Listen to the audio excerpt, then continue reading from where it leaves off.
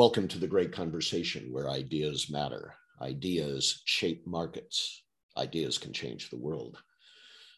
I've had a very interesting career, mostly in business as an entrepreneur and intrapreneur. As most of you know, in the course of that business career, I became a consultant to CEOs to help them build valuable companies. And it was slightly after 9/11 where the CEO of a security organization approached me and said, my market is changing, my company's changing. I need help with that change process. I need a strategy for the future. And that's how I got introduced into the risk, resilience, and security industry. And what did I find there? Servant leaders from law enforcement, from the military, from agencies, many of them who had pursued corporate careers and yet had no business training at all. And so I started the Great Conversation as a physical event as a result of running into these servant leaders, because I thought my business background could intersect with their greatest need, understanding their industry and how it intersects with the value of business. And that's how I started the Great Conversation. Many of you don't know that. So I always get turned on when I meet people who also have a circuitous path to the risk, resilience, security industry, just like mine. And here I run into this guy who was an educator and suddenly became a police officer. And now, based on the articles I've been reading, seems to be reinventing an approach to police work as chief of police of Lewis University. And I have Mike Zegadlo on the phone. Did I pronounce that name right?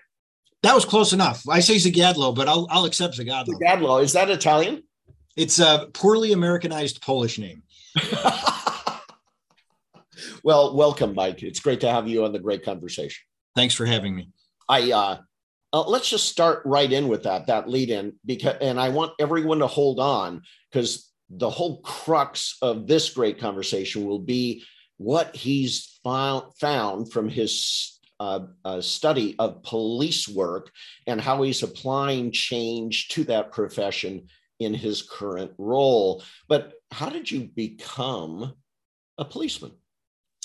Well, it was sort of a strange path for me. As you mentioned, I started out in education. I was a college administrator, and I did that for 10 years. I worked my way up to being an assistant dean at a private college in Illinois. And one of the departments that I supervised in that role as an assistant dean was their public safety department. And operationally, I didn't really know anything about it and wanted to learn, because I didn't want to supervise a department that I, really didn't have any operational knowledge of. And so as I began to kind of develop more knowledge about public safety and law enforcement, I got intrigued by it. And, I grew up on the south side of Chicago, so I had a perception of law enforcement that was different than what I experienced out in the western suburbs of Illinois. It's a completely different culture of law enforcement. And as I kind of began to meet people in law enforcement who were progressive and modern and focused on community policing and problem-oriented policing, who were better educated, good communicators, programmers,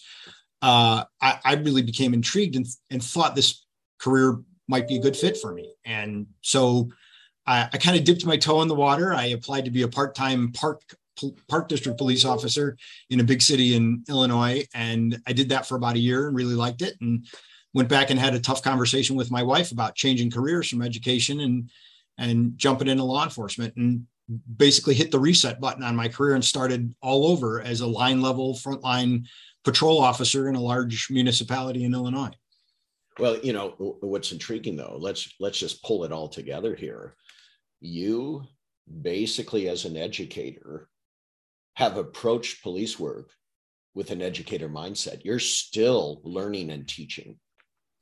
Yeah, it's funny because one of the first role, you start out as a patrol officer. I was a midnight shift patrol guy pushing a squad car around the city, but then you get these opportunities for collateral assignments and you can kind of branch out. And one of the first things that started to intrigue me was to be an instructor. And because I had the background in education, and I was able to kind of tie that in. So very early on in my police career, just out of probation, I became a firearms instructor, use of force instructor, and I was able to kind of parlay my educational skills into helping to develop the law enforcement community.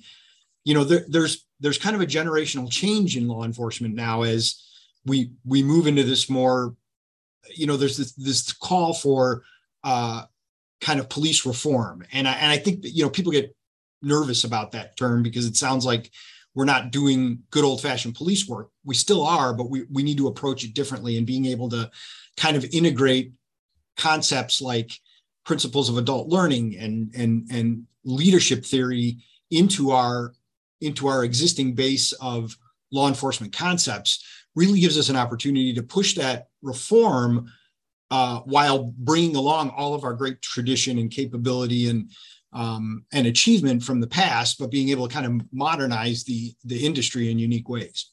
I'm so glad you touched on that, because when I first entered the industry, as I said at the beginning of this broadcast, it was a community that was doing what it had always been taught to do: guns, gates, and guards, very defensive in its approach, and not using the language of business in their value proposition for what they did.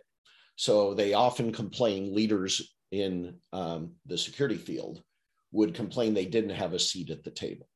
They just didn't have a seat at the table because they hadn't learned the new language or the new skills or the new processes that would contribute to that value. So when you bring up adult learning and leadership theory, instead of reform, meaning we're not going to let cops kill people anymore or shoot people or yell at people, instead, we're going to give them a value proposition that'll be additive to their careers and the community. That's how I'm hearing it. Am I hearing it right? Yeah, absolutely correct. It's a challenge to move forward because, you're working in a kind of a regimented paramilitary structure that's rooted in tradition and rooted in a kind of a hard way of looking at things. But being able to integrate, for instance, the desire to have a positive relationship with your community and understand how to communicate with your community and develop linkages with community leaders, and recognizing that you can put it in cop terms and say that's just tactically sound to do those kinds of things. That's what's going to help push the industry forward, I think, is your comment about speaking the language. That's really important. We have to learn a new language, or we have to diversify our vocabulary minimally to be able to move the industry forward in a meaningful way. I've often said on my broadcast, and this comes from my experience, right? I'm sitting at the table on these executive management teams. And it dawned on me one day that the HR person, the sales guy or woman, the marketing person, the ops person, the supply chain person, they all speak different languages and they all see the company through that prism. And so who is going to be the Berlitz guide? Who's going to be the interpreter, the United Nations interpreter of all those languages? Well, it's the CEO navigating risk and opportunity. That's what their main job is. And then the translation of all those activities into one language, if you will. And you're doing the same thing. You have your customer is the community. That's who your customer is. And learning the language of that community is going to be absolutely critical, and what they want for that community, which is usually done in a democratic republic kind of way, in a voting rights way. But what do they want? They're your customer, right? And I don't think that's necessarily been the approach in the past. Am I right? No, I don't think it has. And I can understand why it hasn't been, but, being able to kind of open up minds, and as we move forward, we're also bringing in a new generation of cops. I'm hiring cops now that are millennials. And so they have they're coming into our existing law enforcement culture themselves speaking a different language. And so as we train them, they're bringing in ideas that are foreign to some of the veteran officers in terms of how we act, how we interface with technology, how we interact with our community. And so, it's a really fluid and dynamic environment. And I think there's some really great opportunities to exploit these changes to move the organization, to move the field forward positively. The other thing that struck me when I first met you here is I've been working within the protective intelligence community, and they've had to change too. They used to collect data, put it in Excel spreadsheets, sticky notes all around the office, right? And now they're finding ways to mine the data and organize the data and then communicate the data effectively to get in front of, left of bang. So that's what's going on right now in this new technology community called protective intelligence that used to be analog, right? And you, because you understand your value proposition to the community, you're going out and essentially teaching the community how to give you the intelligence to prevent bad things from happening, or even themselves the intelligence to keep bad things from happening. How are you doing that?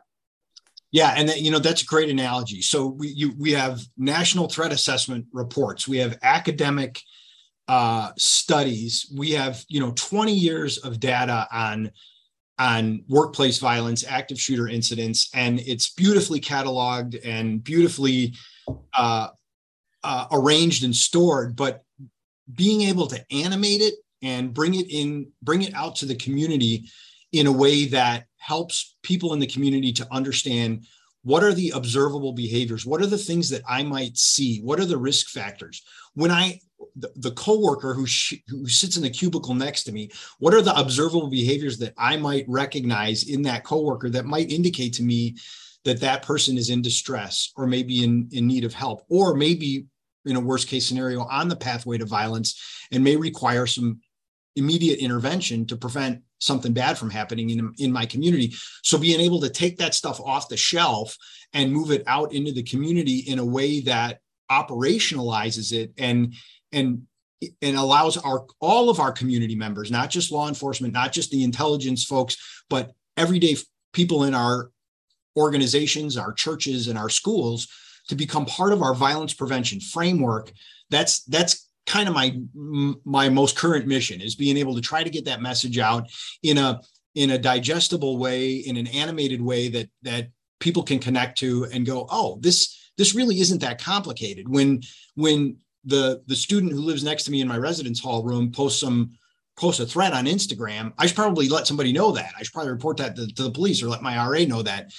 There's some pretty easy things out there, some pretty easy observable risk factors that if we all got we were all a little bit more situationally aware of and were able to respond to, we could do much better at preventing violent incidents from occurring. Okay, I'm going to try to summarize what I've heard so far, because my antenna's twitching. I see something big coming here out of this. So when I've worked with businesses, CEOs, we always are looking for leverage. I mean, the whole idea here is, how do we be more effective? How do we optimize our costs, if you will, right? So if I'm working with the VP of sales, I'm looking at forming strategic relationships that put more people on the street that I don't have to pay for. If I do the same thing with the supply chain. Why am I manufacturing this when I can have 3 others do this and I can, focus on my core? So highly leveraged programs, right? And people. Okay. So what sparked me here is, you go, listen, we've got the data. You called it animating or activate. How do we activate the data? And then you brought up culture of the community, or I'm thinking as you're speaking, the culture of the community. So if the community values safety and security, how do you create a strategic alliance with the community so that it's a force multiplier of the police force, more eyes on the street? The key, though, I think, and this is where I really want to pick your brain here, is how does it change? If I'm seeing this data and I'm a city council person. How does my community work within your process to create that true force multiplier? How does that work? Yeah, well, I think that's the important second step of the process. So, the threat assessment cycle is identify, assess, and manage. So we identify the behavior in the community that is of concern. We assess that it's something that we need to react to. And then there's the management piece of it. And there's a couple of different ways. It's not just law enforcement responsible for managing that. One of the things I preach when I go to organizations is to really consider implementing behavioral intervention teams. You can do it you can have a behavioral intervention team at your church or at your business. They've been very successful on campuses. The K through 12 environment is catching on to them. The higher ed environment's been doing them for years. You get a group of people with varied expertise from your organization. If it's a business, maybe you get a guy from the sales department, you have someone from HR, you have someone from a floor manager, you have your safety and security person, and then you give them some basic training in threat assessment, so that they're able to manage these cases. And then you invite your organization to, when they see something, say something to this threat assessment team, to this behavioral intervention team that can look at, as a group, from each of their respective areas of expertise, look at the variables in the equation, and then apply their threat assessment training over that and begin to formulate an intervention to help this community member. And maybe that's in an organization referring to the employee assistance plan. Maybe it's looking at connecting this person with financial resources because that's the source of their problem. Maybe it's a legitimate safety and security threat, and this person needs to be excluded from the organization or the community. But having a mechanism in place where people, when they observe the behaviors of concern, can refer that individual for review, that's kind of the next step. That's the management piece of the process. And it doesn't necessarily have to involve law enforcement. If it rises to that level, if there's a recognized threat, then you call the police. But organizations can begin to do this on their own with the proper training. So the reason my antenna was twitching is something else you brought up, and that is new millennials, new generation of people are coming into the police force, and their very presence is beginning to change how you think about policing. And part of that presence is they've basically been raised with technology. Yes. With a phone in their hand. So I started thinking, if we all have phone in our hands now, why do I have to pick up a phone to call the behavioral interruption team? Why don't I have an app for that? Is there anything like that out there right now? Yeah, there's lots of them. Here at Lewis, we have a software infrastructure. I don't know if you name brand name products or not on your show. No, go ahead. We're not pitching anything, but okay. Yeah, we use a program called Maxient here, where students can link into this system from they have a My Lewis app that they run on their phone. They can push a button on their My Lewis app. It takes them into an online form. They can put in whatever information they want. They can be anonymous. They cannot be anonymous. They can click check boxes of behaviors of concern. They can write a little narrative, and they hit submit on that. And as soon as they do that, my phone dings, the counseling director's phone dings, the dean of students' phone dings, and we immediately begin our threat assessment process on that. And, for us, the first step is we all go and check our respective records. I'm going to look to see if the police department's had any contact. Counseling is checking to see if they've been interfacing with this person. Are there disciplinary records? What's the academic status? And then we start to get together as a group using this software. We message, we add notes, and we start to construct our response. Who's going to reach out to this student? What's that outreach going to look like? Who's the best person to do that? Do they have a connection already in the community? So the technology automates that whole process. Okay. Has anyone taken that data aggregation and then begun to experiment with machine logic? I hate using the term AI, but machine logic that actually starts creating a path or no path kind of Boolean decision logic to help the team. What would normally be a manual process, ding, I need to talk to someone, let's talk. Is there something where the machine is prompting a process on that pathway to discovery of action or not? We're not doing that. I'm not aware of a system that does do that right now. We're relying on kind of our human expertise to examine these on an individual basis. Well, there's still going to be communication with the so-called machine and analysis of the so-called machine, just like we still put pilots in the cockpit, even though, right? So there's still going to be that, but that'd be really interesting, because what you're trying to teach people today is a certain level of threat assessment that they can consume and act upon. Not everything, just enough to start the process, right? Yep. And if the machine can start carrying that through and making the connections, it'd be kind of interesting. Yeah, I think you're onto something there. That's beyond my technological competence to work on that. Well, so what's the next step for you? You've been innovating for years. You've been writing articles. What's the next big thing that you're working on today?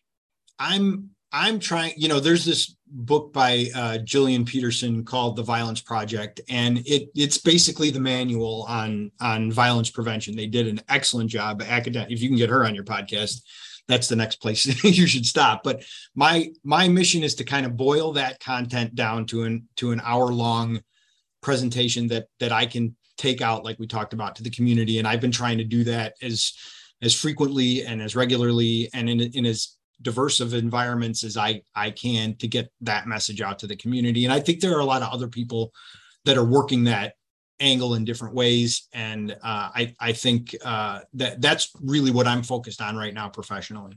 That's awesome. Are you teaching your team how to do that too? Yeah, I've got a couple of folks on my team who are pretty good trainers and pretty good presenters. So we're working with them to kind of preach the word. Well, I got to tell you, Mike, this has been a great conversation. It's so wonderful to have people like you in law enforcement leading the way to a new value proposition for the community and our country. And I again, thank you for your service. Thanks, Ron. I appreciate you giving this topic attention. This has been a great conversation.